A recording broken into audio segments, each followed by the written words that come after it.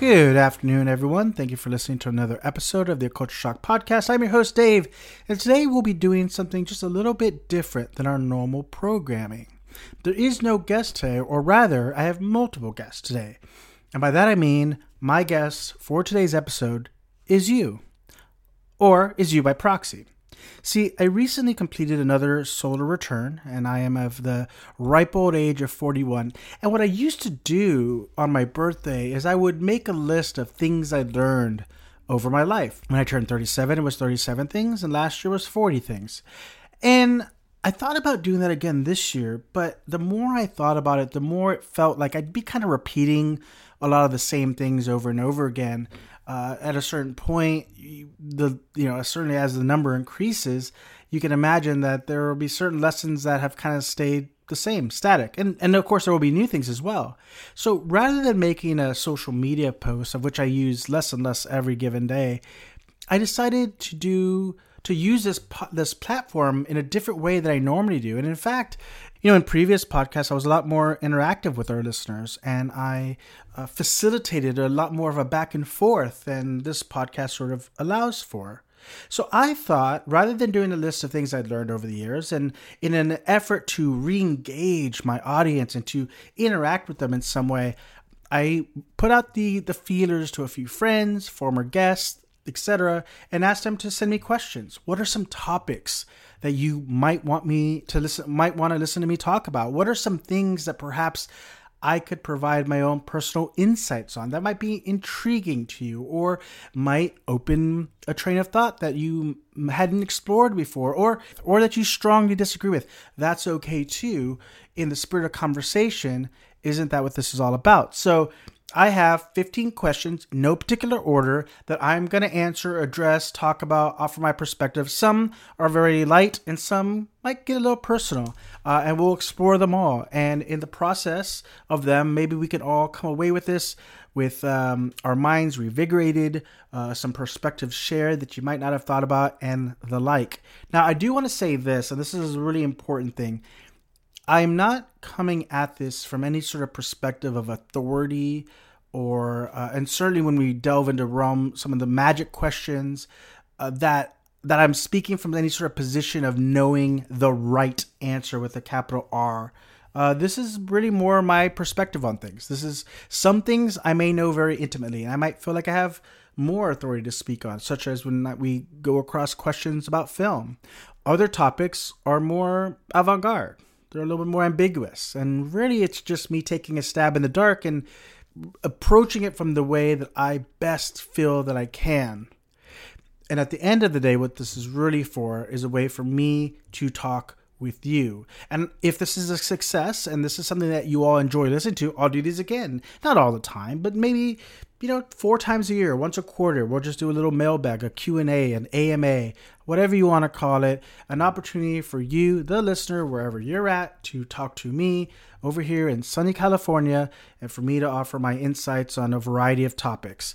If in the process of listening to this show, you feel the need to reach out, maybe I missed something, maybe I said something incorrectly, maybe you just feel like the topic requires more than this podcast allows for, in which case you can hit me up at Dave Oscuro on Twitter. It's pretty much the only social media I'm using these days, and even then fairly lightly. But if there's a topic or something that comes up in the process of this podcast that you feel needs further exploration, that would be where to reach me at. So without further ado, let's get into our mailbag, our Q&A, our Ask Me Anything. Dave Oscuro making another solar return on this episode of the Culture Shock Podcast. So I also decided that I'm not going to reveal who asked the following questions. Partially because I didn't have time to ask who wanted to be revealed, and I want to respect people's privacy, and also because, again, the idea of this podcast is to feel more like a conversation between myself and you, the listener. And so I want to approach each question as though anyone could have asked it. So we'll just go in no particular order of questions, and we'll dive right into it. So question number 1, this is a great one to start with. You're a pro wrestler. What is your entrance music? And an interesting thing about that is that for the last several years, I have 2 to 3, I'll call them waking dreams that I engage right before bed. These are somewhere between traditional dreaming and daydreaming. They're where my mind naturally wanders to. And one of these sort of makeshift worlds that I return to on a nightly basis is that of pro wrestling. Pro wrestling for a lot of people is it's a male soap opera. It's a silly spectacle. But for me, as someone who grew up in a small town and that really didn't have a lot of comings and goings and things to do, when the pro wrestling circuit came to town, it was a big deal. Pro wrestlers from both WCW, NWA, WWF used to come into town, and they used to perform at this place that was very ironically called the Coliseum. It was very much little more than a bingo hall. Otherwise, it held rifle conventions and flea markets, and it was just big enough to fit a wrestling rink and some additional extra chairs. And it was one of the things I just remember fondly growing up. And so as an adult, as a grown man, I still follow wrestling. I have a few friends in the wrestling industry. A couple of them have been on the show. Matt Seidel, he just had a birthday as well. Happy birthday to Matt.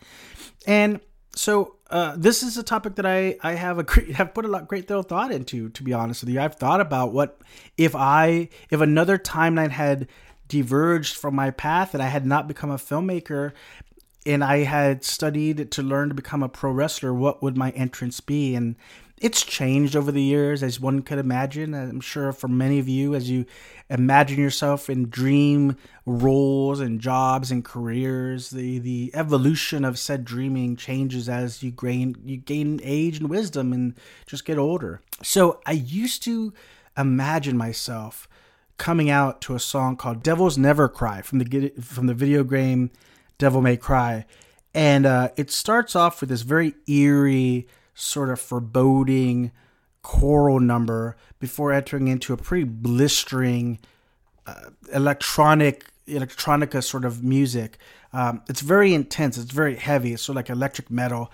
So that used to be the theme that I thought about all the time. I thought, how cool would that be? I can imagine the whole entrance and, like a cool video on the video screen of these very obscure images and symbolism, and then you come out to like the big raucous of rock electronic music to sort of lead you out.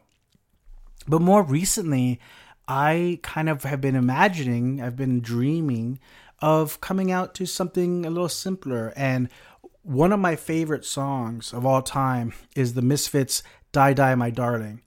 And I thought that would be a cool song to come out to, because one of the things about pro wrestling that I enjoy so much is that the best performers are playing a version of themselves turned up to 11. And if I were a pro wrestler and I were to imagine myself in this role, if I had dedicated myself to the years of training and the pain one goes through and the travel, I'd want my character to be an extension of myself. I wouldn't consider myself a natural performer, and therefore I would feel the most comfortable if it was just me turned to 11. And so what better song to lead me in than a song that I love and a genre that I love, and paying homage to my punk rock roots and my love of horror movies and all things scary. And when I was a kid, there used to be a wrestler. He was a Canadian wrestler who got famous wrestling in Mexico called Vampiro. And he actually in the 90s had the band The Misfits come out with him to the ring. He didn't come out to that song specifically, but it was this convergence of these two things that I love: punk rock, horror movies, and wrestling. I guess 3 things. And I was there for it. I was all in on it. I thought it was so exciting. And so if I were a wrestler, short answer long, I think that the song that I would come out to would be the Misfits song from the album Earth AD, Die Die My Darling. Question number 2. And we're going to go from sort of a lighthearted question to something that might require a lot more conversation. It's far more personal. And that question is, have I ever experimented with my sexuality? Now, the short answer is yes, in some regard. I think everyone does. There's less openness when it comes to the idea of men being unsure about their sexuality. I think that when the way we're raised in this Western culture, we're raised to be heterosexual, first and foremost. I mean, obviously over the years, the acceptance of the gay community has grown, and rightfully so. But certainly in the time that I was born, you were expected to be heterosexual, and that was it. And there was no room for experimentation or any sort of spectrum in terms of one's sexual preference experiences. But when I was growing up, although there was this sort of pressure to be strictly heterosexual, I didn't, as a young child, fit the mold of what one would expect. I was kind of, I had some trauma growing up. My parents had divorced. I was very unsure of myself. I was very prone for crying. I was very introverted. And these are all things that in the culture that I grew up in would have been regarded as quote unquote gay. And there was other things in the culture that I grew up in, things of like blatant homophobia that at the time people didn't realize or recognize, but it was just embedded in everything that you heard around you. And so I bring all this up because I think that there are a lot of people who grow up in life being unsure. Not everyone has it figured out at an early age who they are. And I think that a lot of folks grew up similar to me, where there was just no room to figure that stuff out, to figure yourself out, not only strictly in the realm of sexuality, but just in terms of your personal identity. So growing up like that with this sort of contradictory pressure to be strictly heterosexual and to fit this dynamic of what a heterosexual man is, but then also being chastised for being more emotional, being more sensitive, being more artistic. I am a Pisces. And being called gay as an insult, I grew up very conflicted. And so when I was in my late teens, I remember telling a very good friend of mine that I was wondering if I might be bisexual. Now, I'd never had any experiences with sexual activity with men. And in fact, I didn't even really engage in sexual activity in the traditional sense until I was out of high school by choice. That just wasn't a world I was comfortable within. But I conflated my admiration for certain people with potential sexual attraction. And so I certainly spent a lot of time questioning and being in my own head about it and wondering what this meant or what that meant. That you see memes online where they'll say, like, I saw one the other day that talked about like lesbian fashion is now the trend, and like the obvious joke is, ladies, is it gay to wear clothes?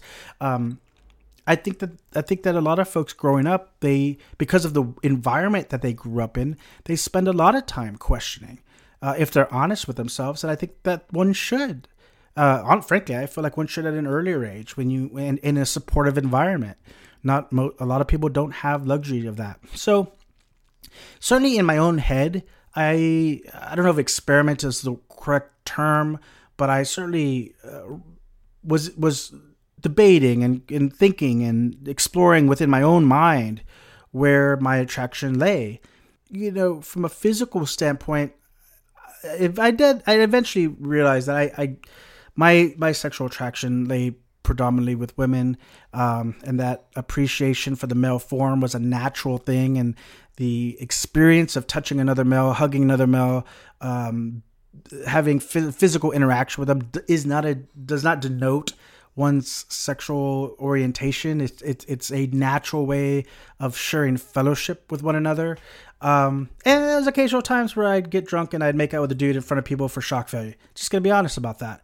But I would say that by the time I was entering my 20s, I'd kind of realized that I was just boring old heterosexual dude, and that's just kind of what I am. But in terms of the question, I know that's sort of using the term experiment in a broad sense. But yeah, I think everyone at some level wonders, explores, is uncertain, even if it's in their own mind. And certainly some people experiment in a physical sense. And I think that's awesome. And I say all this, and I'm exposing a part of myself because I think it's really important for folks to feel comfortable expressing their history and their uncertainty, and to recognize the normality of not being certain as to what your sexual orientation or your gender or your identity as a whole is like. And so I hope that people listen to this and they say, I experienced that, or I am experiencing that, and it's normal. It's normal and it's healthy. And I urge anyone to take stock of yourself throughout time, because those things can change just like any facet of your identity can change. What you believe to be you, your truth, your reality, one day may very well change over the course of 10, 20, 15, 30, 40, 50 years. It's okay. It's all right to take stock of oneself. It's okay to imagine scenarios of oneself, and it's okay to like whatever it is that you like. Don't give a fuck what anyone else thinks. Be true to yourself.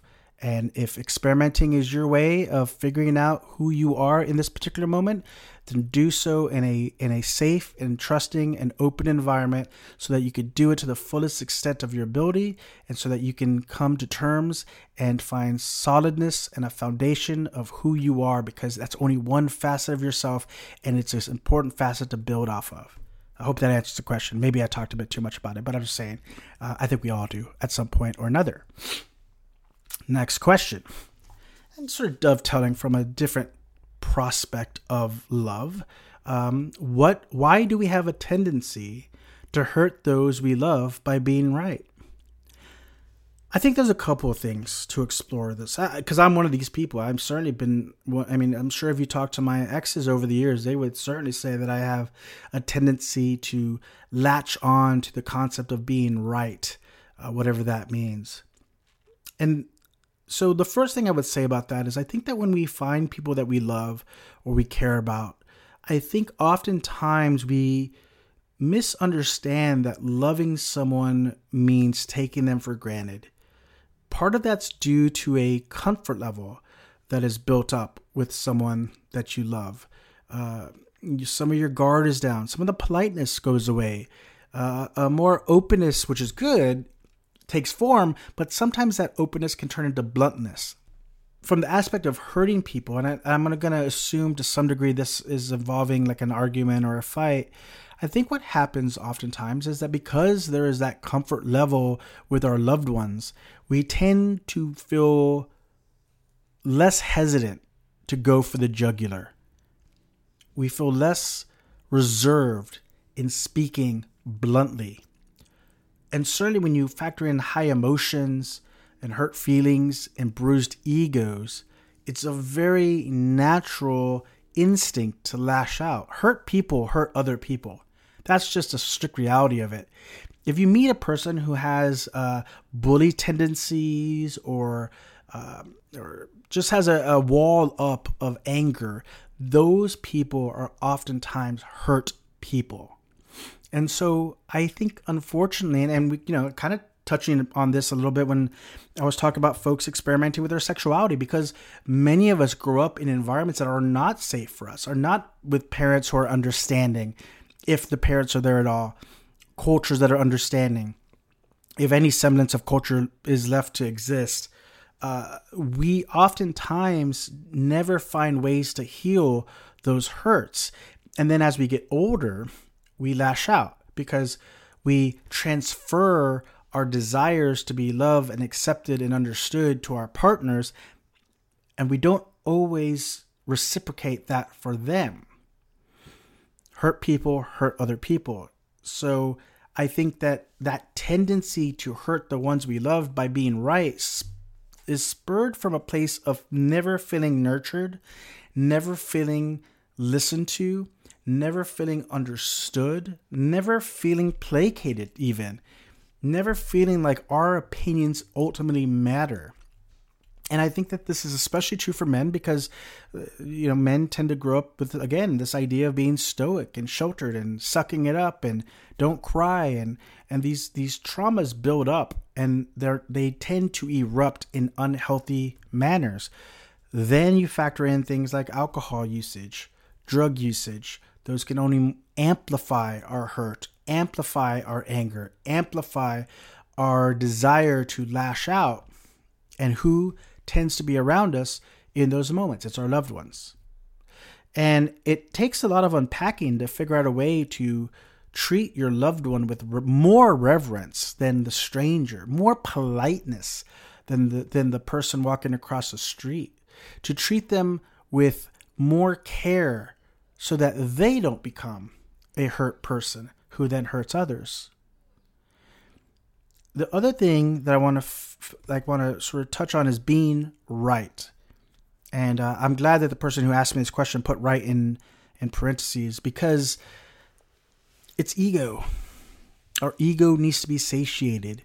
We need to feel important. We need to feel strong. And again, I'm going to touch back on male culture because it's what I know. There's just a lot of mistakes that I think our culture makes when it comes to raising men, and this idea that this culture that we live in, men have predominantly power in this environment.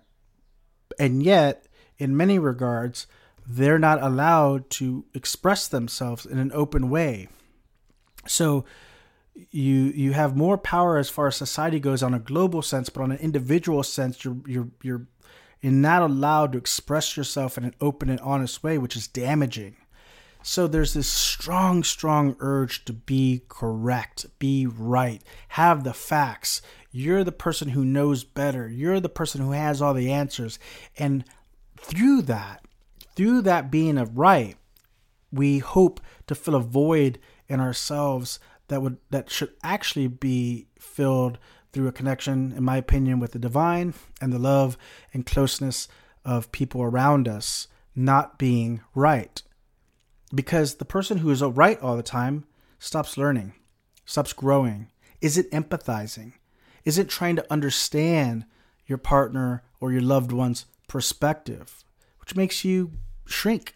It makes you smaller as a person when you're unable to do that. And so I think it's really important to let go of this idea of being right. Learn. You don't need to be right. It's okay to not be right. It's okay to be wrong. It's okay to make mistakes. In fact, the person who gave me this question one time gave me some really important advice. They told me, I can fix any mistake you make. What I can't get you to do is to take the initiative and try to do the right thing yourself. And that stuck with me. This was relating to work, but it kind of applies to all things in life. And so I think it's less important about being right. I think we need to remove this insecurity that so many of us have about saying the right thing, doing the right thing, thinking the right thing, fitting in with the right group, and instead just be a sponge and be open, a white belt for life, learn. I think that if you approach life and arguments and discussions from that perspective, then you'll be less inclined to want to be right, and therefore potentially and hopefully you'll be less inclined to be nasty or condescending or shitty to people you love as a way of projecting your own hurt and your own insecurities and your own doubts, and to have someone share in your misery.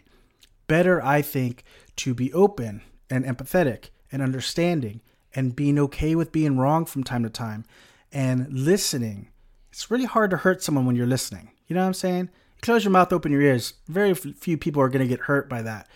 And so I think it's a combination of growing up in societies that heaps damage upon us and no healthy outlet in which to express that and to heal from it, with a combination of that building insecurities that we then feel like we have to, overcome by just dominating someone else, be it a partner or a friend or whomever. So, I would just say, if you find yourself in that position, and I have found myself in that position many, many times, I think that the best thing that one can do is to shut your mouth, open your eyes and ears, listen more, stop worrying about being right. You can learn. What you'll learn by doing that will prove to you that you could never be right with a capital R. You could only be right-ish.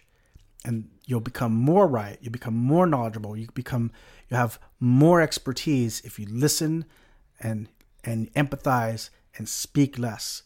And in return, hopefully you do less damage to those closest to you, the people whom you should be learning from. So all we can do is be a little bit better tomorrow than we were today. And so if you're finding yourself in that position, make the conscious choice. Make the conscious choice to move away from that. Recognize that you do that. Recognize that you're dominating someone else to fulfill some void in your own life, and work on it. And try to be kinder. Listen more. Next question. Should art be censored to fit cultural preferences, i.e., separating the art from the artist? I've touched on this a little bit, I think. Something is occurring lately in culture that I don't necessarily understand. I guess I kind of understand it, but I don't agree with it, which is a lot of times those people who become great at something aren't always great at being people. If we're building off the last couple of questions, I think a lot of folks grow up in environments that do not foster openness, do not foster kindness and empathy. And a lot of times to be really great at something, you have to dedicate an unhealthy obsession to learning a craft. You've got to put hours upon hours upon hours to learn and to perfect, whether you're a painter or a writer or a singer or whatever it may be, to get excellent at something. An ungodly amount of time has to be put into it. There are very few naturals in the world who just wake up one day and have the voice of an angel, right? Who have the artistic skill of Picasso. Most people have to dedicate time to that. And in the process of that obsession, oftentimes inspiration comes from places of hurt. Again, we're seeing some recurrent themes, right? So I think that a lot of artists aren't always good people or well-adjusted people or healed people. And the reason that their art resonates so deeply with so many other folks is because they're sharing their pain. They're sharing their traumas. They're sharing an expression and an exposure of their soul. Now, when you think about the kind of person who's capable of doing that, and to do it with the level of skill that's required to be truly great at something, these are often not well-adjusted folks. And so what occurs is they're oftentimes held to the moral standards of today, and they don't measure up. You know, I think if you look at, I mentioned Picasso earlier. That's a great example. Womanizer, you know, not necessarily the nicest person. Aleister Crowley, not necessarily the nicest person. You could look at sports figures, not always the nicest. Michael Irving, you know, drug user, not always the nicest person as a football player, for those who don't know. So because of that, because especially when you're looking at artists from the past, they're not going to measure up to the norms of today as we have progressed as a society in some regards. There comes the question, do you cancel the art over the artist? I think this is really relevant. And I'm not just talking about people of the past. Let's talk about J.K. Rowling for a second, right? I'm not a huge Harry Potter fan. At least I never read any of the books. I've watched some of the movies. I think the world building is pretty cool, but you know, it's to me those were always kids' books, and so I don't have quite the same level of fondness as some people do. But J.K. Rowling has some very controversial and, in my opinion, kind of stupid ideas when it comes to trans folks, and because of that, and because she feels very entitled to share her opinion no matter the blowback, which of course I guess we all do in some regard. Although, should we? That's a good question to ask ourselves. She has alienated a large percentage of her fan base with her controversial opinions. So, as it relates to the question at hand, do you toss out the Harry Potter series? Do you toss Hogwarts out with the bathwater? And my personal feeling has always been this: separate the art from the artist. And I'll tell you why I feel this way. I can certainly understand if someone that you like has controversial opinions you don't want to support financially. Perhaps you're a big fan of black metal, and let's say the band Mayhem, and I think if you know anything about the history of Mayhem, pretty shitty dudes all the way around. If you choose, if an artist's behavior is so vile to you that you no longer want to support their art financially, I understand. I understand that. Does it color the art though? And I would argue no. And I would argue no because while it's perfectly understandable why you wouldn't want to support someone financially, you don't want to line someone's pockets whose politics or whose opinions you don't agree with, especially if they cause harm to others, right? But the art itself, in my opinion, transforms the moment it leaves the artist's hands. Because there's a part of ourselves that completes the art. If I paint a painting, especially anything in the world of abstract, and I put it out into the world, the art isn't complete until it's witnessed and viewed by the observer. It's in that moment when they make their own personal connection to the art that the art then is complete. And of course, it's not really complete because the next person will come along and they'll have their own connection with the art and it transforms once again. And that's, to me, the magic of art, right? It's like those old memes you see where there's a 6 and a 9 on the ground and people are looking at it from different perspectives. And certainly you could look at it from the perspective of intent. And I do think intent is important from when as one critiques a work of art. I think intent is absolutely important to that. But that's in critique. That's not necessarily in enjoyment. So if I create a painting and my intent is to show my misanthropic views of the world or whatever it may be, and you look at it and you see a glimmer of hope that I never intended, it doesn't denounce your observation and your opinion and your feeling that the art evokes. So because of that, because of my belief that art never fully settles until it's observed, I don't feel like the art is strictly the property of the artist. And therefore, if, for example, a Marilyn Manson song had great depth and meaning to you when you were growing up and maybe helped you out of a bad time, or it resonated with you in some strong way that now you feel, because based on accusations that were made, you can no longer connect with it. I'm not telling you what to do, but for you personally, I believe separate the art from the artist, because whatever Mr. Manson's intent when making that song, the moment you listen to it and you connected a personal part of yourself to that song, it transformed.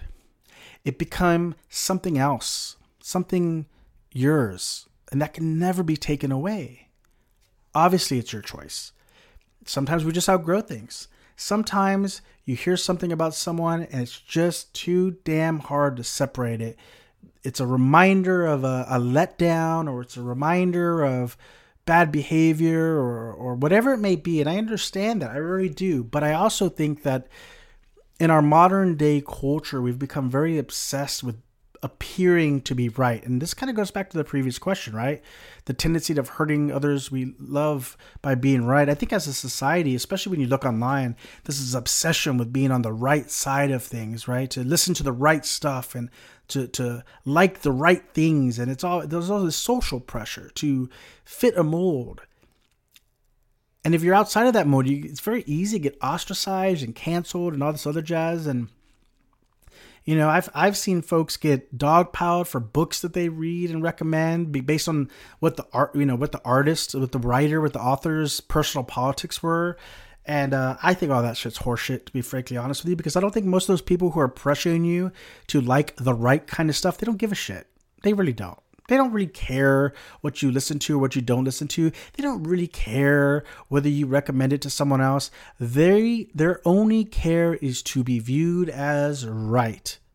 And for all the same reasons I talked about as to why people will hurt people they love because of their obsession with being right, these folks online predominantly, especially on Twitter, you know, they lead these crusades to being right, and they pressure everyone to think right. And God forbid anyone say 2 minutes of a podcast the wrong thing that goes against what the people who think that they are right believe, and then a shitstorm occurs online. None of that stuff matters. To me, None of it matters. Who gives a fuck? Don't take advice from people. Don't take criticism from people you wouldn't take advice from, right? If you like a piece of art, if a piece of art speaks to you, if you have a personal connection to something, it's yours. It's not theirs. It's not up for criticism, and it's not up for someone interjecting their own morality onto you. There are authors and artists whose personal lives I disagree with, and frankly, oftentimes I don't even care about. I'm a huge fan of Charles Bukowski. I think his writing is in some ways revolutionary in its simpleness, in its scummery, in its griminess, in its willingness to start with the warts and then the awe. And yet, if you look at Charles Bukowski's life, I don't think we'd be hanging out. I don't think we'd be sharing a beer. I don't think that's the kind of person I'd want in my life. I could go on with other artists, actors, musicians. There's a reason why the term "don't ever meet your heroes" exists, because sometimes you don't want to know about that. I'm a huge David Bowie fan. I don't agree with everything that David Bowie ever did in his lifetime. Frankly speaking, if he was still alive, I bet you David Bowie wouldn't agree with every single thing that he's ever done in his lifetime. People make mistakes. People do bad things. Norms change. Where you were born, what you were raised around, the time you were born, the culture, the society around you, all of these things matter. And when you try to hold a microscope up to someone of the past under modern norms, they almost always fall short of the purity test that a bunch of nerds online tend to galvanize around. So I say, like what you like, love what you love. And if a piece of art means something to you, it's your choice as to whether or not the behaviors of the artist change that meaning of the art to you and no one else's. And don't feel any pressure to do so, because those people who are going around telling everyone to only like purified stuff, if you were down on your luck, those aren't the people helping you out. They're not the people giving you the helping hand. They're the people who step over you, sniff, that you look down their nose at you and pretend you don't exist. I know folks who are in desperate need of help, and I never see any of those people help them. All they do is they just change their little banners on their Instagram and Twitter, and they act very pious, but they don't care about that stuff, and you shouldn't care about them. Like what you like. If art speaks to you, love it. Hold on to it. Make it special to yourself, because that art is truly not complete until it's in your hands anyway. So no matter the behavior of the artist, you have a role to play in it. And that's, for me at least, what I latch on to, regardless of the behaviors of the artist that created the work. All right, what else do we have in our little mailbag here? I should have gotten a little gimmick of rustling around as though this were practical letters, but this was all digital, so I won't pretend that I'm rustling through an actual mailbag. Here we go. What does it say about society as a whole that Roger Clemens, baseball player, and Barry Bonds, also a baseball player, never tested positive for PEDs, and nothing they ever did was in violation of the rules of baseball, and yet they were excluded from the Baseball Hall of Fame? I didn't put these questions in any specific order, but we can see some common themes in these questions that people are asking me. And I think it's kind of speaks to what I was just talking about. I think that, for those people who may not know, may not be familiar with baseball, there was a time period when baseball started cracking down on PEDs, performance enhancing drugs, steroids in layman terms. And a lot of people who were great baseball players, Barry Bonds and Roger Clemens. Roger Clemens was a pitcher. Barry Bonds was known for his batting.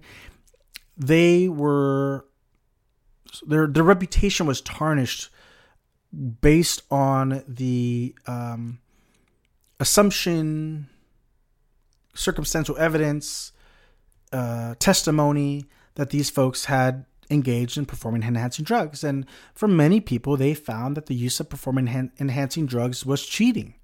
I'm one of those people. I personally believe that performance-enhancing drugs in the worlds of sports is cheating. Now, here's the counter-argument to that.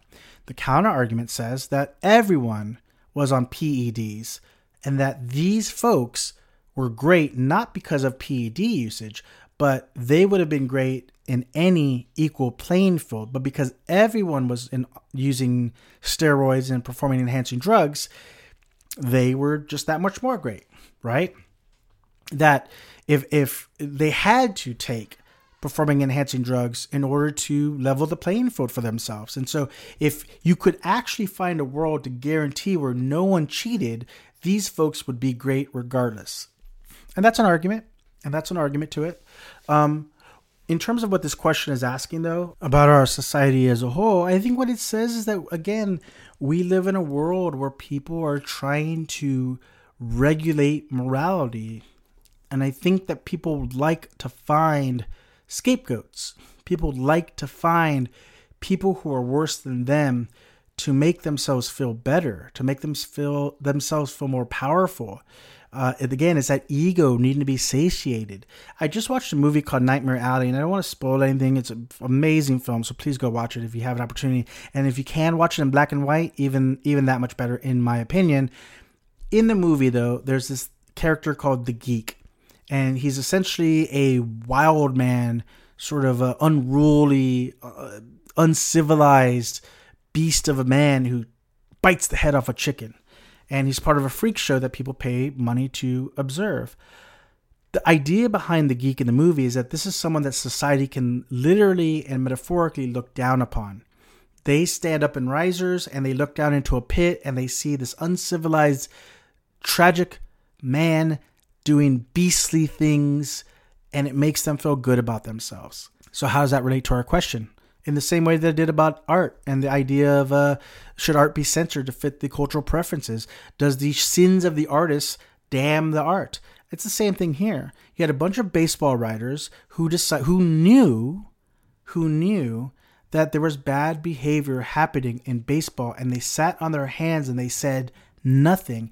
And then as data, as information started to leak, they decided to put on their piety hats and start looking down at these baseball players and shaking their fingers, mostly writers, always writers, critics, people who have no skills other than critique people with actual skills and guts to do the things that they just wish that they could do. They started shaking their fingers and looking down their noses and thinking themselves better than these sports players who were in a system of cheating. They could have cleaned up that sport at any time they wanted to. They opted not to until the optics of the cheating became too bad, too unsustainable, too much of a smear on the corporate brand that is the MLB, and then they looked for their scapegoats to tear down, to make pariahs, so that they could then say, "Look how glorious we are. We cleaned up the sport." If this sounds like a metaphor for a lot of the stuff that happens online, ding, ding, ding, you're right, it is. You see that all the time, right? You see these folks carrying around, acting like they're better. These folks know. They know that there's bad behavior in the world. They know their own bad behaviors, but they act bigger and better than everyone else because at the end of the day, they're just looking to look down their nose at folks. So in the case of Roger Clemens and Barry Bonds, by the way, both those guys are kind of dicks. So it's hard to feel sorry for people like that as well.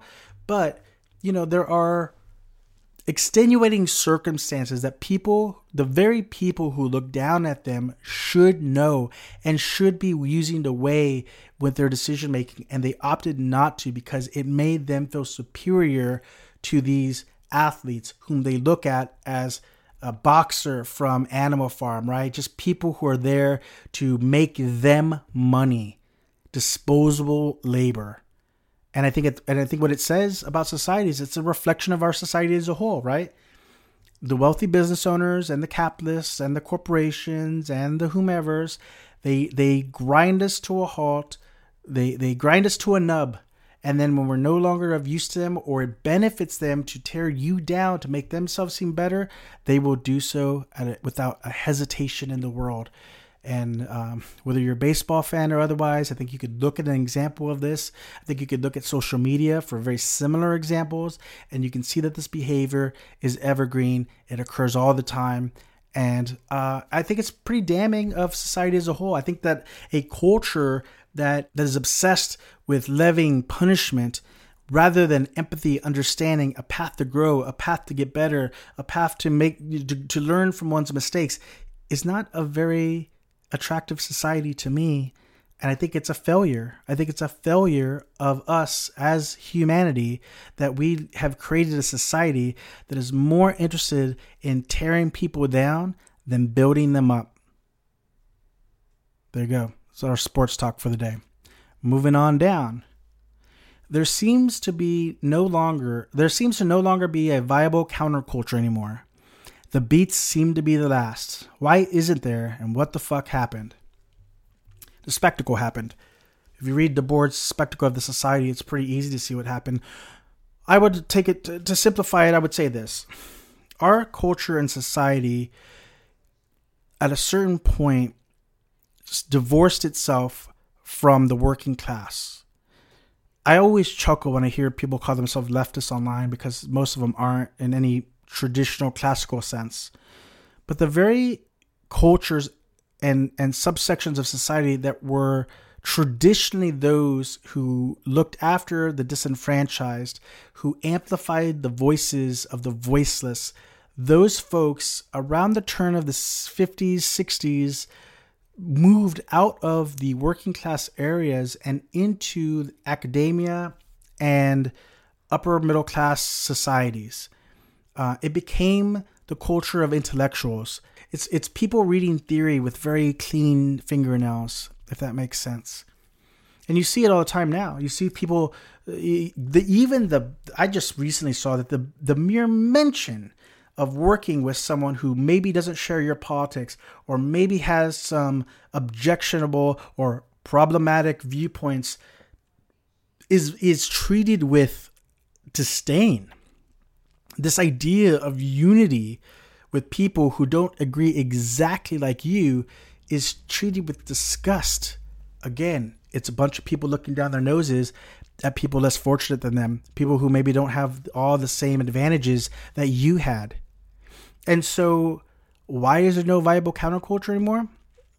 Well, because the countercultures were always born out of the working class.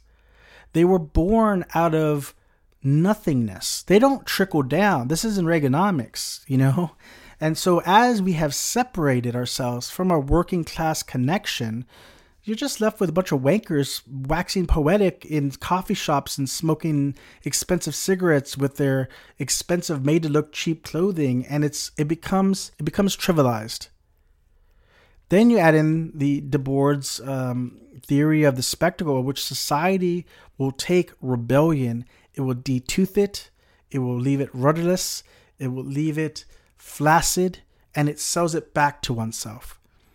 So in the 60s, what we had, 50s and 60s, we had this move from these working class folks, the counterculture living in a working class environment, moving into this academia, intellectual environment, and at the same time, the spectacle catching on and finding a way to very quickly take this fit of rebellion and defang it before selling it back to you. So it gives you the appearance and the idea of rebellion without any of the actual danger that come associated with it.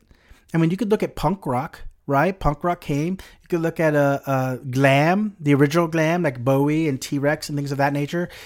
There are still moments of counterculture briefly post-punk, Throbbing Gristle, but it very, very quickly gets the moment it manifests itself, it gets plucked and sold back to you. Look at Hot Topic, right? Goth and heavy metal, these subversive cultures, scared your parents, have parental advisory stickers on them, sold right back to you. The most recent Super Bowl, you had Snoop Dogg and Dr. Dre, guys that were part of a culture that was scary. When NWA came out, it was scary. It frightened people. These guys were saying, fuck the police. And now they're at the Super Bowl, That's just what happens. That's what happens to culture. The moment a movement becomes big enough, the spectacle will sink its talons into it and rip it to shreds and put it back together in a facsimile of what it once was, and it'll put it on a rack for $9.99 that you can pluck off and form your identity around. And because we've been trained to form our identities off the rack, any chance that there could be something dangerous and subversive to be created gets stomped out by the very people who used to claim to be part of these subcultures, right? You know, if you say anything controversial, the purity police come around. And so, and look, there'll be people who get mad that I say that. I don't care. You know, but it's the reality of it, you know? A few years ago, Glenn Danzig was asked if he could write, if punk rock could exist today, and he said no. And people jumped all over him about it, levying ad hominem attacks and calling him right-wing and this, that, and the other. And frankly speaking, no, it couldn't. Punk rock could not exist today for a variety of reasons, most of which was, if you look back at punk rock lyrics, if you look back at punk rock ethos, if you look back at the aesthetics and the culture behind it, none of that can exist anymore. That doesn't mean that everything that did exist should exist. It simply means there is no space to buck the trends. There is no space in our current culture to rebel against the status quo. There is no room for you to speak out and speak your truth and question what people think, because if you do, you get attacked and you start getting called names and you start being, your words get taken out of context. And so, look, again, just because something is counterculture and rebellious doesn't mean it's good or right. But all the civil liberties that we enjoy now, from the LGBTQ community to racial, rights to women's suffrage, were all started in rebellion. They were all dangerous. They were all going against the status quo. Every single one of them. You know, we celebrate Pride Week. It was started with a riot. It was starting with saying things that weren't acceptable at the time. That's how we've got rights. So if you're part of the people out there who don't ever want to hear a dissenting voice, you're part of the problem, and you're part of why there is no counterculture anymore. Because it's become just an aesthetic now. It's just fashion. It's a faded sticker on a skateboard. That's it. And nothing more. And I don't know that there's, in this current world that we have, that it has the room to exist outside of your small community. And frankly, maybe that's fine. Maybe that's all it needs to exist as. Maybe you and your close group of friends and your close little culture and your little society you build around you, maybe that's all it needs to be for right now. But the moment you try to promote it online, it gets stomped out. And it gets stomped out by the very people that it should speak to the most. The society and capitalism has turned the very people who once were part of real counterculture, they've turned them into the thought police who are going around telling everyone what to believe and what not to believe, and they've stomped out any sense of rebellion. These are people who call themselves leftists, and then they support a super cop as the vice president. Like, who just 6 months earlier would have been saying, you know, all cops are bastards. If there's no other way to highlight the absurdity of what constitutes rebellion these days, I mean, that's a prime example. So you can't even criticize any political party because someone's gonna come after you and get angry at you and whatever. We're a culture following in step. That's where we are right now. Should that be the case? I don't think so. I'm always for rebellion. I think counterculture is a thing. I think dissenting voices are a good thing. I believe that people are smarter than they're being given credit for and can discern what is something good to be heard and what is bullshit and everything in between. But that's not a popular conversation at this point. Look at how people are treating Russell Brand. You know, I mean, whomever, right? Again, people will take things out of context and assume that you agree with every single thing ever said, but that's just foolishness. And people who think that are fucking morons, frankly. All right, moving on. What are my thoughts on art imitating life, or does art imitate it at all? This kind of does sort of dovetail great from the talk about the sort of the spectacle and counterculture, in that, does art imitate life? I mean, there's no one global answer to that, in my opinion. I think what the only answer that is available is to say it depends on the artist. But I say that that's much like counterculture. I think that's going away. I think that most art has been turned into commerce.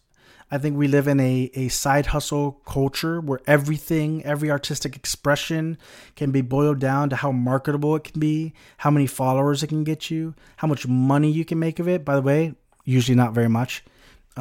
What kind of little fiefdom you can set up, what kind of mini Kardashian you can be. So in that regard, it does imitate life because that's what everyone's doing, right? Art nowadays is largely soulless and plastic and commercialized, and it holds no deeper meaning than to put on a t-shirt. And so in that regard, I think that's a great reflection of our society. But to me, and I was just having a conversation about this earlier, like great art highlights the parts of our soul we don't want to talk about, the parts of society that we don't want to address. It has the ability to force us to question our beliefs. It has the ability to raise questions we're not quite sure we want to answer. Great art reflects the seedy underbelly of the world. It's not just to hang on a wall that you buy from IKEA. But again, much like counterculture, that's becoming more rare. And it's not because there aren't people out there with great ideas. It's just that the moment it becomes a business, it becomes something else. A great example of this is Banksy. You know, Banksy, the street artist, was out there doing very subversive art, and a movement was starting to build. People were taking his art, and I think it was opening their eyes to some of the rampant commercialism that was occurring all around them. But just as soon as it did, just the moment it became wide enough spread that it was starting to create impact, Banksys were starting to sell for like millions of dollars. Pranks that he did that were meant to sort of even subvert that sort of buyer's market were treated as these, very expensive endeavors. Most famously, his art being shredded. Like, I think the shredded piece of art like raised in value rather than be destroyed in value because it got absorbed into the spectacle, right? Shepard Fairey started doing street art, and now he's just doing, he's doing Obama posters, and he's making T-shirts for Hot Topic, and he's, again, it gets rung through the commercial machine, and the ability to imitate the soul of the society is getting lost because that doesn't make money, and it's all about making money. And listen, as an artist, you should be able to make money. You really should. You should be able to live off your art. I mean, in a wondrous world where people's craftsmanship, artisanship is enough to support them, that's the world I want to live in. The problem is, and I know there are folks who will listen to this who are artists and who will understand, the problem is that you oftentimes have to change your art to be more marketable rather than your art creating a market. And so it's out there still, it still exists, but I think it's going to become more and more rare in the same way that counterculture, and for the same reasons that counterculture is becoming rare, because we're not in a society that's at the moment open to dissenting voices, questioning voices, things that push the envelope, make you think, make you question, make you doubt. Those things aren't popular right now, and they get stomped out pretty fast. I've seen people who do amazing art live on the streets, and yet people who make shit pop art, widgets, they're living the high life. You get the Kim Kardashians of the world telling people that they're lazy, people born with silver spoons up their ass telling people that they don't work hard enough, and they make billions. And yet people who struggle to feed themselves making art are living legitimately on the streets, trying to sell art so they can get a roof over their head every single day, and we step over them and we look down our noses and we carry on with our iPhones and our whatever bullshit that doesn't say or do anything to us. We watch Marvel films, and then we get mad when someone like a true artist like Martin Scorsese says that those are amusement parks, that they're not real cinema. Semantics probably, but still, I think the greater point exists that those movies don't really say anything. It doesn't mean that they're bad. It just means that they're not really art. There is a room for both. I mean, there's schlock is okay. Like, I love bad movies, but we live in this time where the our tastes are not geared towards challenging, meaningful art any longer. We want to have comfort food. We want McDonald's. We don't want our taste buds confused or challenged. We don't want to trace new things. We want things as bland and as consistent as possible. And frankly speaking, that speaks to a greater issue with the culture that we live in, and how capitalism has sort of ground us down and separated us from the meaning of our labor, and it forced us into a world where every year gets a little worse than the next. And so I understand the desire to just have something comforting. Like, life's hard enough as it is, but I don't think we're doing ourselves a disservice. In the same way that eating McDonald's every day might be comfort food, eating pizza every day may be comfort food, but it's not very good for you long term. And if every day you have a bad day, and every time you have a bad day, you eat this shitty comfort food, you're going to find yourself very unhealthy, very, very quick. And that momentary separation of the anxieties and despair that you're feeling by consuming this schlock, it's very fleeting. And then you're going to be miserable again, and maybe probably more so. And I kind of feel like that's what art is these days. It's been transformed into fast food, easily manufactured schlock that is just designed to placate us long enough to get us through the next day before we return to the buttons and levers of society. What is my take on curses and sending blessings? An hour into this podcast, and this is the first sort of magic spirituality question. So I had a guest on a little while back, my friend Whitney, who talked at great length about ethics and magic. It's a thing that I don't think is talked about very often, and it's a shame because I think it's a very important part of this magical journey that we absolutely should discuss. So very simply, I would say I am not a curses guy. I have sort of been brought up with the belief that I'm not going to swallow poison to spit it in the face of my enemies. I think that when you curse someone, when you bring in that kind of negative energy into you, and it does have to travel into you, it's like swallowing poison to spit in the eye of your enemy. And I don't think that's a good thing. I think that's a very damaging thing. I think, frankly speaking, look at the kind of folks who regularly promote hexing and curses. Look at their lives and ask yourself, is that the kind of life you want to live? Now, I'm not saying don't protect yourself. I think you could protect yourself without invoking curses or hexes on people.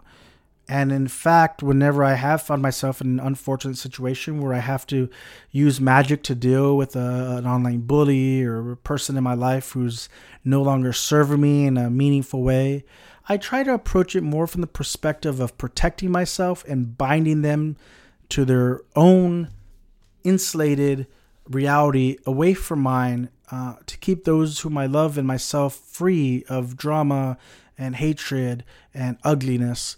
But I also hope, and I also, as part of my ritual work, I also try to leave space for that person to heal. Because again, as I said at the top of the show, hurt people. And oftentimes the kind of folks that you want to curse or that you want to hex, they've probably wronged you in some manner. And you just got to remember that they're probably a hurt person lashing out. And why would you want to become a hurt person lashing out yourself? Because if they've hurt you, now you're hurt. Now you want to hurt them back. And we're just in this perpetual cycle of hurt people hurting other people. And I don't think it's a good thing. So, whatever. I'm no expert on the matter. There'll definitely be people who disagree with me. But from my personal standpoint, I don't do curses or hexes. I wish people the best, even people whom I really dislike, even people who I find to be distasteful. Just because they don't have a role in my life doesn't mean that they don't deserve the ability to grow into better people, because that's the only way we're going to stop the hurt, in my opinion. And as it comes to blessings, this is a courtesy thing. Ask for permission. Sometimes a blessing isn't always a blessing. We won't always know the particulars of a certain individual. We don't want to send the wrong kind of energy. You got to be careful about that kind of stuff. So I always ask. You're sending your personal chi, your personal energy. You're drawing in divine energy to send to someone else. Ask if they want it. Ask how they want it. It's just good ethics. It's the polite thing to do, and it can keep you from perhaps using magic in an unintentional but still negative way. So I would say try to reduce the lashing out of pain and try to increase communication and asking and making sure that the recipient is open to whatever you're sending and the way that they want to receive it. What are my thoughts on globalization? Well, apparently we're going to try to get me canceled today. It's bad. I mean, I don't know a better way to say it. I think that a world that is run by unelected corporations who answer and who are accountable to no one is a bad thing. I don't know how that's even controversial, but yet it seems like it is. I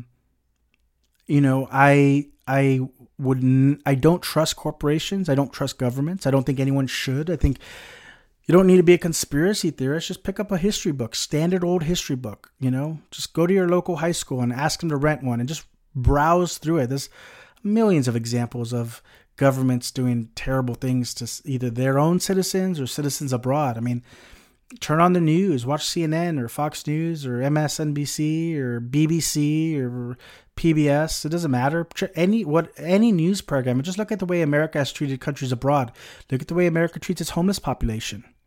Look at the way America treats immigrants. Look at the way America treats those people who grow up in poor areas of the country. Ask yourself how you treat people who grow up poor in the South. And then ask yourself if you want people even further removed from humanity making decisions on your life. They don't care about you. They don't care about you. They don't give a fuck about you. And I'm paraphrasing the great George Carlin, but it's been a defining factor in my life, and it has fundamentally shaped my politics. And I think that, we should hold leaders accountable. We should have that power. Leaders, it's a little bit of a misnomer because they work for us. Governments work for us. Corporations work for us. It's not the other way around, or at least it shouldn't be. And so this growing effort to globalize things and to have a handful of corporations making all the decisions for people that they view as commodities and not human beings, I cannot see as a good thing in any manner, because there's no way to hold them accountable for their actions. There's no way to pull the plug if they get powerful enough. And frankly speaking, they probably already are. But I don't think that we should throw our lot in with folks who claim to have our best interests at heart, because they don't even understand who we are. They're like folks in an airplane looking down at culture and societies and cities, and to them it's just a series of moving dots and blinking distant lights, and it's no more human than that. And so it's bad. It's a bad thing. They should work for us. If there's no mechanism by which working class people can control quote unquote leaders or corporation or industries or people in power, then it's a bad thing. All power should rest in the hands of the people. If you're listening and you're from America, this is what our country was supposedly founded on, at least in writing, if not in principle. And frankly speaking, that's one of the few great things I think as a country we've done, is this idea that people hold the power. We the people, right? We're supposed to be the ones who are in charge of our own destinies. There is a role for more centralized government for certain things, roads, civil liberties, maybe military protection. But beyond that, I think it's gone way, way too far. And I think it's ultimately a bad thing. And I think that bears out. All one has to go look at is the price of gas outside, or how many brown kids are still in cages on the border, or the homeless population. Look up the homeless population where I live in Los Angeles and ask yourself if we're going in a good direction. I don't think we are. But I don't know what more there is to do about it other than maybe to start changing our personal mindsets and expanding our own minds and our own hearts and empathy so that maybe we could teach another generation to do with this world something a little bit better than we've done thus far. What movie has had the most spiritual impact on your life and why? Great question. I love movie talking. I thought about this quite a bit today, which is one of the reasons why the podcast is coming out a little later, because I wasn't 100% on the answer, but I'm gonna list two movies. Because if I'm being very honest, the things that have had the greatest spiritual impact on me have probably been more books than movies. But there are two movies that I think really opened up questions about existence in a way that was very fundamental to me. Probably the first on that list would be Dark City by Alex Proyas. It's this follow-up to The Crow, and it shares a lot of similarities with the movie The Matrix, which is probably most people's answer. But I actually thought that Dark City was done better, and I actually think that Dark City is a better example of how to take Plato's allegory of the cave and use it in a more modern way to open the fact that perhaps the society that we're living in isn't exactly what we think that it is. And I'm not necessarily saying that we're in a simulation or that we're in the Matrix, although we're certainly heading that direction. But I think more from the perspective of, here's a very great example. Do we live in a free country? Most people, if you ask, would say yes. But when we really examine that, are we truly free? And I, again, I'll quote George Carlin once again. Our freedom is boiled down to the choice between plastic and paper and plastic, Coke and Pepsi. And it doesn't extend much further than that.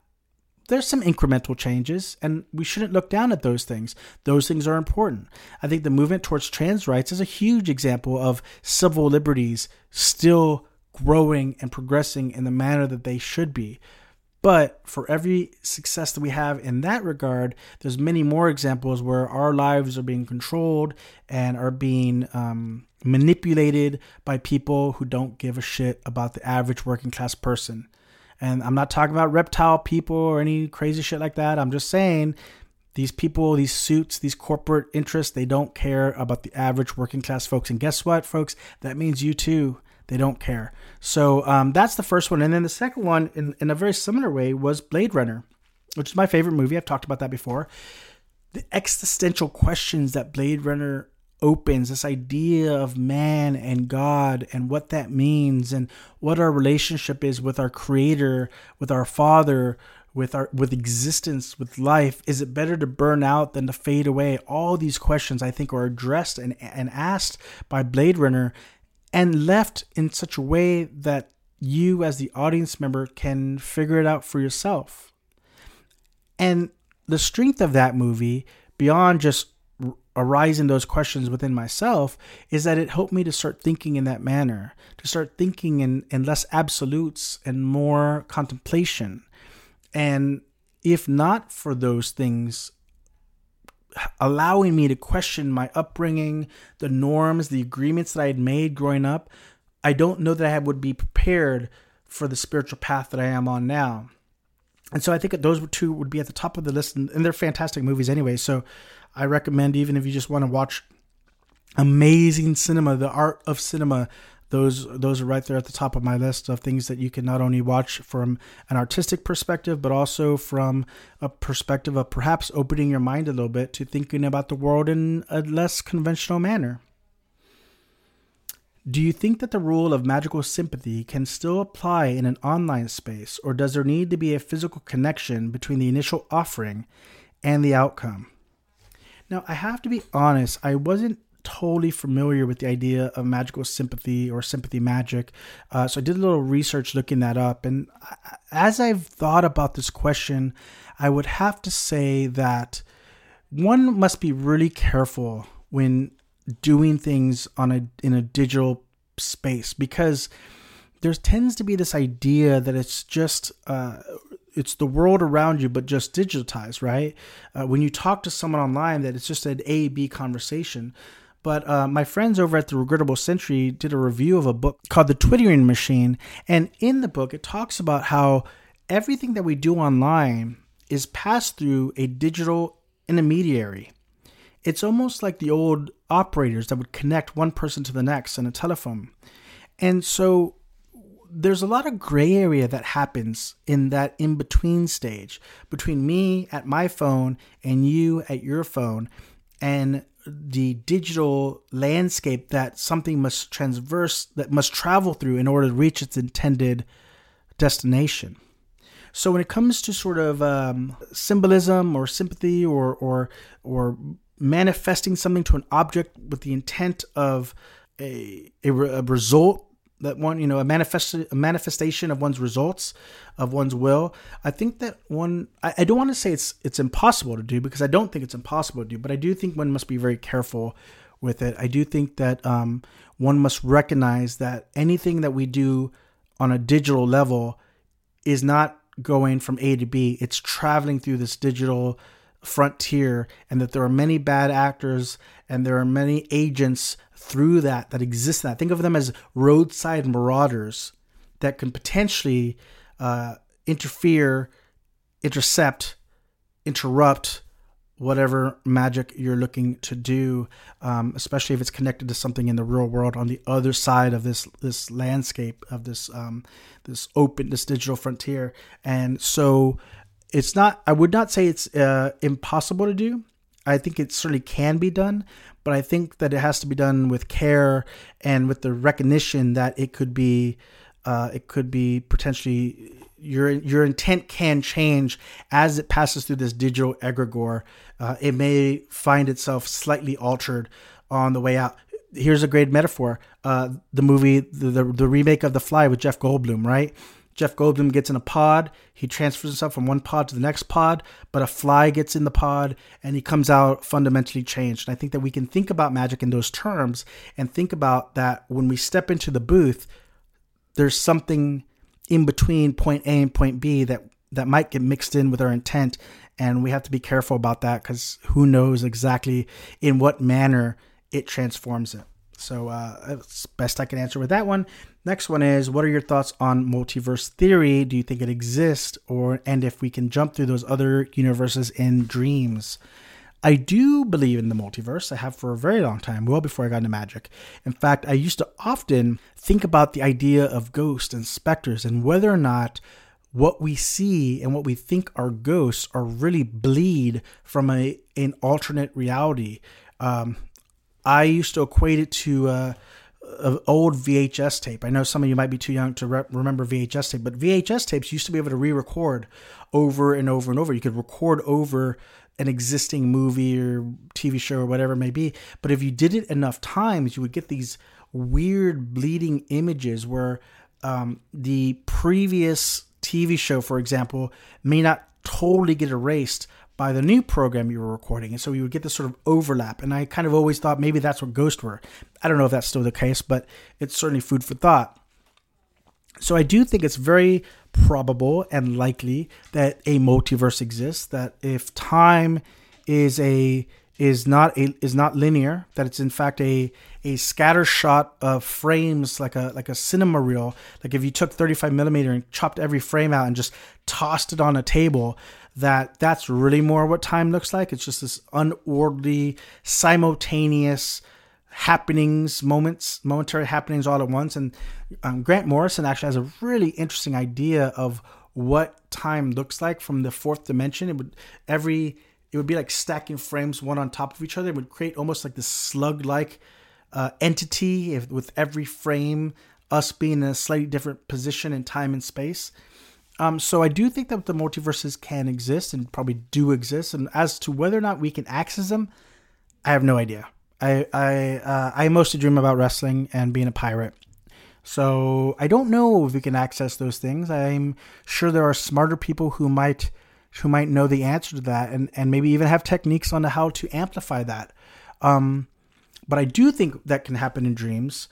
And in responsible way with some certain drug uses, is I think that we can amplify our senses to be more observant to energetic levels that we don't normally perceive, and that can sometimes be misconstrued as peering into an alternate universe, or maybe we are. I don't know, but I do think that there are certain meditative states, dreamlike states, drug-infueled states that one can enter to increase one's perceptions And perhaps, though I don't know, perhaps some of those perceptions can become so acute that they can perceive other universes that exist.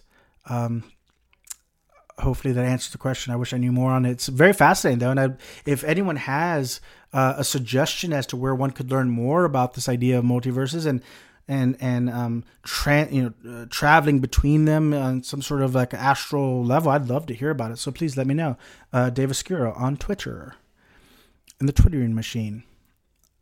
What about lost civilizations? So I think this question is talking about sort of, you ever seen those like History Channel shows that talks about ancient civilizations that get lost to times? I think the one that springs to mind the most is Atlantis and things of that nature. I gotta be honest, I don't know that much about that stuff. I don't really get into ancient aliens and things of that nature. I kind of, if it doesn't bother me, it's not really in my purview. But I do think that over time, much of culture and societies of the past has been lost or watered down or changed to fit a more modern sensibility, kind of like what we were talking about earlier in terms of like morals. And so I think that sometimes we observe things through a modern lens without proper historical context of what these ancient societies actually were doing, actually believing in, their process, how certain things were created. And so I think that one must be careful when doing research on these ancient societies, that some of this hasn't been sort of filtered through a salacious modern lens to make it more intriguing. Like, again, people were talking about like aliens building the pyramids. Some of that stuff is kind of rooted in racism, to be honest. I think that a lot of times people, Westerners in particular, tend to think that other cultures are uncivilized and thus could not have created these magical, amazing marvels of the modern era. And just because a culture is different than oneself doesn't mean that they had alien help along the way. In some regards, while they may not be quite as quote unquote advanced as us, I mean, they don't have iPhones and things of that nature, but they might have had a more egalitarian system. They might have been more at peace with one another. They probably spoke and connected and shared and lived in a more tribal sense than we do now. A more unified, united tapestry of culture that was interlinked and relied on one another. Those things existed. Maybe those things don't quite exist as much now. And so from that regard, I think when we look back at these ancient civilizations, it's worth examining if perhaps what we're learning about them is not being filtered through a lens that misconstrues what those cultures were actually about and frankly what we could learn from them.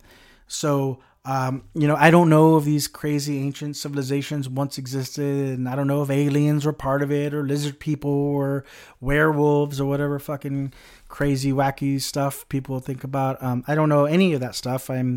But a mere filmmaker, so what do I know? But I do know that it's fascinating. I think we can always learn from the past. I think it's important for us to learn from the past. I think it's important for us to learn from the past within historical context and not what makes us feel better about today. But much like with the conversations about art, it should make us question some things. I think that's okay. I think questioning oneself and questioning what we're doing and the direction we're going, I think those are always important things and necessary lessons for us to learn, because frankly speaking, we'll learn them one way or another, whether we choose to or whether it's forced upon us by destiny. Current state of people all over the world. What's happening? How it's affected people's mental state. I'm very sad that so much of the conversation about COVID and the lockdowns and the quarantines has been politicized. I think we've done ourselves a huge disservice by making public health a political endeavor, no matter what side you're on. I think that there are so many bad faith actors in these spaces, so many grifters, that I think that we've really done ourselves as a society a disservice in exploring the pros and cons of certain things. For me, when the pandemic hit, I really needed some downtime. It allowed me the space to dive inside and to explore magic in earnest. do some therapy, do some shadow work, help put some perspectives. And it's an ongoing endeavor. And again, like I've said many, many times, be better tomorrow than you were today. But it really, for me, started there. And so I appreciated it. I had moments where I was overwhelmed, especially during Black Lives Matters and just being completely saturated with the news and the negativity and the, looking at statistics every day, and it bogs you down, and it's bad for your head. It's bad for your health. And I think a lot of people that went through the same experience, for them, it was even worse. I mean, there's the financial pressures, the uncertainty, the,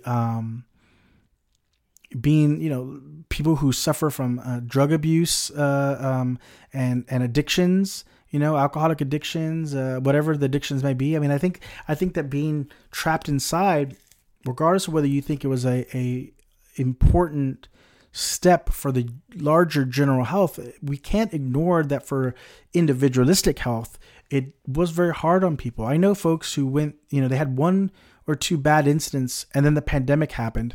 And, those incidences and any other time in history might have been easily dispelled or worked through or overcome through, spending time with your friends, going out, distracting oneself, being part of culture and society at large. But because these negative experiences happened right before the pandemic, they didn't have that. And so I've seen folks' mental health really deteriorate and be harmed and worsen over the course of the last couple of years. I think that again, not only did the politicizing of a public health issue lead us away from asking and addressing important questions on how it would affect people's individual mental states, but I also think that it furthered the divide. I mean, I think there are a handful of events throughout history in my lifetime that have just deepened this divide amongst people, deepened this tribalism amongst people. 9/11 being one of them. I think Occupy Wall Street. I think the elections of Obama and Trump, and the pandemic, and now this war in the Ukraine. I think that these events have, and of course, most of this, if you look at the dates of these events that I listed, most of them have happened during the age of social media, which starts around 2009. And I think that as we move into more digital spaces and we consume news through these digital spaces, like I talked about with the question about magic sympathy, we have to remember that it's being filtered through a digital landscape filled with roadside marauders, bad faith actors, agents who are looking to use it to learn more about you, to sell shit to you that you don't need, and to control you and to shape your mindsets. And so what's happened is that we're so locked into our own echo chambers of yes men that we're rapidly losing our ability to listen to other people, to open our minds to being wrong. I mean, there are several questions. These are all from different people. There are several questions where it feels like I'm giving kind of a similar answer, because a lot of these, the hurting people because you're trying to be right, our association with art, the sort of purity cleansing with baseball. I mean, these are all questions that sort of keep coming back to the same sort of topic, where because of where we're at in this world, we have isolated ourselves from people who are even remotely different than ourselves. And because of that, I think that we're doing ourselves a disservice. We're not growing. We're shrinking. We're degenerating. We're becoming senseless mobs, out for blood and vengeance and whatever can satiate our ego in the moment to make us feel better about our shitty existence in this ever increasingly dumpster fire of a country. I'm talking about America, but probably other countries as well. And I think that, look, I'm not saying, I use the block button very liberally on Twitter, not because I'm not open to learning from people differently than me, but because I can't take crazy, and I don't want to take crazy on that space, because it's not the time and the place. When I was growing up, we were raised to not talk about politics at the dinner table. It wasn't the time and the place, the social media to me is not the time nor the place to have those conversations. And so people who insist upon it, they go away. People who have shown to me to be of poor moral fiber, I just don't need that. That being said, in real life, I'm far more open to talking with people who are different than me, far more open to learning about differences and different perspectives. I'm a very, very, very, very, very left-leaning person, if you can't tell by some of the language I use in this podcast. But I have friends who are more right-leaning. I have friends who even at one point or another may have considered themselves Republican. I have friends, I have friends of all walks of life because I try to look beyond ideologies and I try to look at the person and who they are. And if there's anything ever said that truly makes me feel uncomfortable, I feel strong enough and bold enough and comfortable enough and secure enough in mine and this other person's relationship to address it and talk through it and come to some resolution. One of the person who has submitted a question is one of my really good friends, and he and I do not always see eye to eye on topics, especially in politics. In fact, I had him on the podcast, and the whole podcast was us kind of disagreeing. That's okay. That's all right. I'm secure in myself enough to be able to disagree with someone on a political or ideological standpoint. And I think that when we look at folks' mental health and just sort of the current state of things, I think that has eroded in people, and it's contributing to despair, along with the fact that under a capitalist society, we are disassociated from the fruits of our labor. We are disassociated with our communities. We are disassociated with spirituality. We are disassociated with kindness, love, sharing, sacrifice. These things we are separated from based on this technological monster that we've built, this church of mammon that we've built that's consumed with materialism and money and greed and selfishness and this desire to become a celebrity and all that stuff. And all of it gets us further and further away from humanity, from sympathy, from understanding. The further you isolate and insulate yourself from people who are different from you, the more likely you're to convince yourself that you're right with the capital R, and you'll stop learning. And if you stop learning, you're dying. And it's bad for your health. It's bad for you. You know what's good for your health? Sharing, understanding, doing service to others. My mom, when I was growing up, used to say anytime I was depressed, she'd be like, go to a soup kitchen. Go serve people who are less fortunate than you. That will resume your humanity. That will help your mental state. That will remind you that not only the perspective that there are people who have it worse than you, but also to remind you of your humanity, your ability to be selfless. Many cultures, when they define happiness, they define it by not what they can do for themselves, but what they can do for others. And unfortunately, we've had one hit after hit after hit of these global events that have isolated us, that have atomized us, that have driven us away from community-based societies. And as a result, we are siloed with people who think just like us. And our only form of relieving the pain is by attacking others. It's by monsterizing, demonizing people who think a little differently than us. It's by rejecting those who even have the slightest difference of opinion. It's failing to recognize that sometimes it's just that, an opinion. And we all know the old saying about how opinions are like assholes. So it's bad right now, I think. I weep for the state of the world right now. And I can only hope and pray that over time we will come out of this, that we'll recognize that salvation does not lie in social media or in gadgets or in Teslas and clothing and all that other shit. Like, salvation lies in relying on one another, because I believe that we are all one. And if we're all one and we're all sprung from the same source, if we are divinity looking upon itself, then it only makes sense that the best way to relieve this pain within our souls is to unite with one another. I know there are people online who would think that I'm a whatever, by saying that, but back in the old days, that used to just be called being a hippie. That used to just be called, being about love. And I think it just comes down to that. And I think the world has largely forgotten that. And I can only hope that on a small level, we're able to remind ourselves of who we truly are. And we can learn to put aside differences, and we can learn to work through differences. Some differences can't be put aside, but almost all differences can be worked through if both parties have an open mind and an open heart. And I hope that maybe that can happen before it's too late, if it isn't already. I'd like to believe that's not quite too late, but we're close to it. If you remember the old doomsday clock back when we were in the Cold War, we're like at 11:59. And I really hope that we do something soon to turn back that clock, because the world can be a pretty cool place if we allow it to be. And and people around you, people who are different than you, can be very, very cool if you let them in your life and you let go of some of that ideology and stop believing that it's truth with a capital T, and start realizing that some of it is just a matter of opinion.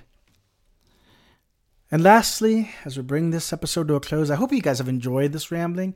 An hour and a half of me just talking straight to you. I hope it's enjoyable. I'm answering this the best I can. That's all I can do.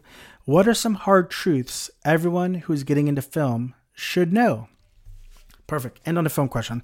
An area I actually have expertise in.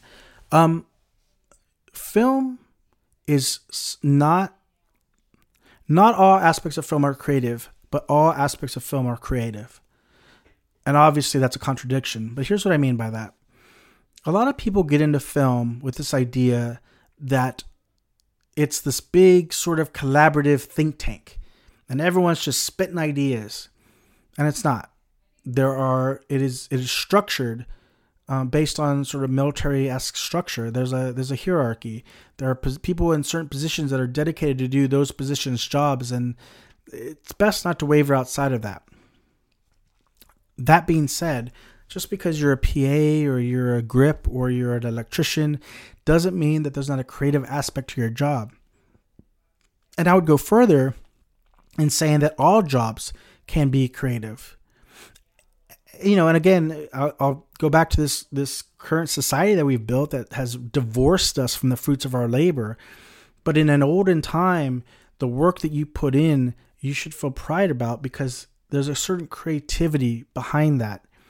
The guy who's lugging around lumber still has to creatively decide how to stack the lumber so it doesn't fall out of the truck, how to best hold the lumber so that he can maximize what he gets out of that. There's a creative aspect to any kind of job you can do if you approach it that way. In my part of the job, I deal a lot with numbers and logistics. On the surface, it doesn't seem very creative, but it is. Problem solving inherently is a creative field, no matter what the problem you're trying to solve is.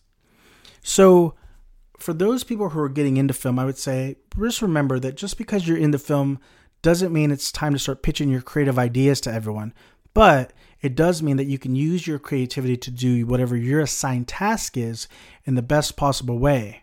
And I'll add to that everyone in film is watching what you're doing. People want to bring other people along with them. Finding good filmmakers is like any good culture or society. You want to bring the people who best serve the greater good with you. You want to surround yourself with good people, right? Just like a group of friends or a block or a culture or society. And so we watch. Filmmakers watch. They're watching what you're doing. They're seeing the effort you're putting in. They're checking out your attitude. They're noticing how you approach a job, how much love and passion you bring to it. Are you grumpy all day on set, or are you appreciative of being there? That doesn't mean being a wallflower or being a rug to be stepped over, but are you appreciating the fact that you get the opportunity to create something artistic for a living? People see that. They're watching you. They're noticing you. Be mindful of that. Know that everyone up the chain is looking at you and watching you and clocking as to whether or not you're the kind of person they want to roll with, right? Are you the person they want to go shotgun with? Are you their ride or die? They're looking at that. So This is why it's important to be creative in your job, to maximize your skill set, no matter what your responsibility is, because people are watching. And in my experience, this industry we call Hollywood, right? This business we call show, it's all about relationships, and it's all about showing people through your actions, both verbally and nonverbal, your intentions. It's showing them what matters to you and what you're willing to do and how you're willing to do it and what you're bringing to the table. And if you can prove to them through your actions that you're the kind of person that they want to depend on, you'll keep getting more work and you'll keep growing. And it's a tough job. It's not for everyone. Hours are long. I mean, you guys can tell that I've sometimes when I'm doing these podcasts, I've been more weary than others. And there are a lot of nights of sleep that I give up and being away from your family for months on end. I mean, it's not an easy job. It's not a glamorous job, but it can be a very fulfilling job. And it's one of the few jobs left, I think, that is more closely associated with artisanship and craftsmanship than your standard retail job where you're just kind of pulling a lever and pushing a button. And, all work is good work to me. All work is work you can be proud of to me. I'm very working class oriented, but film is one of those ones where it really does feel like you can kind of put your personal stamp in a way that not a lot of other industries allow. And so take advantage of that because people are watching. All right, folks, that is it. That's my 15 questions. These are things, my insights that I've gained over the last 41 trips around the sun. So I want to thank you for listening. I know this is a different podcast than usual. We're going to have a guest back next week, but I want to mix things up from time to time. So let me know if you enjoyed this. Let me know if you'd like to hear me do this again, sparingly. It's a little hard to do it all by myself, but let me know if this is intriguing to you. Maybe next time you'll want to chime in a question that I can answer on this, or I can give my perspective, or I can ask questions about. Let me know if this is enjoyable to you. I do all this podcasting for you guys. I enjoy it for my personal self, and I also enjoy the fact that there are people all across this globe who tune in week after week and listen to me ramble on. Thank you. It means the world to me. I wouldn't do it if I didn't get such amazing feedback and such considerate comments. And I thank you all very much. I hope that everyone has learned something from this. If you agree with me, if you disagree with me, let me know. Dave Oscuro on Twitter. Tweet at me. Hit me up. Let me know your thoughts. Let me know if this is fun. Let me know where I could have, maybe I got something wrong. Maybe I could have expanded on something. Let's keep the conversation going. Conversation is good. No matter what people online tell you, it is good to keep the conversation flowing, ebbing and flowing, back, forth, learn, grow, open your mind. And until next time, gold rings on you all.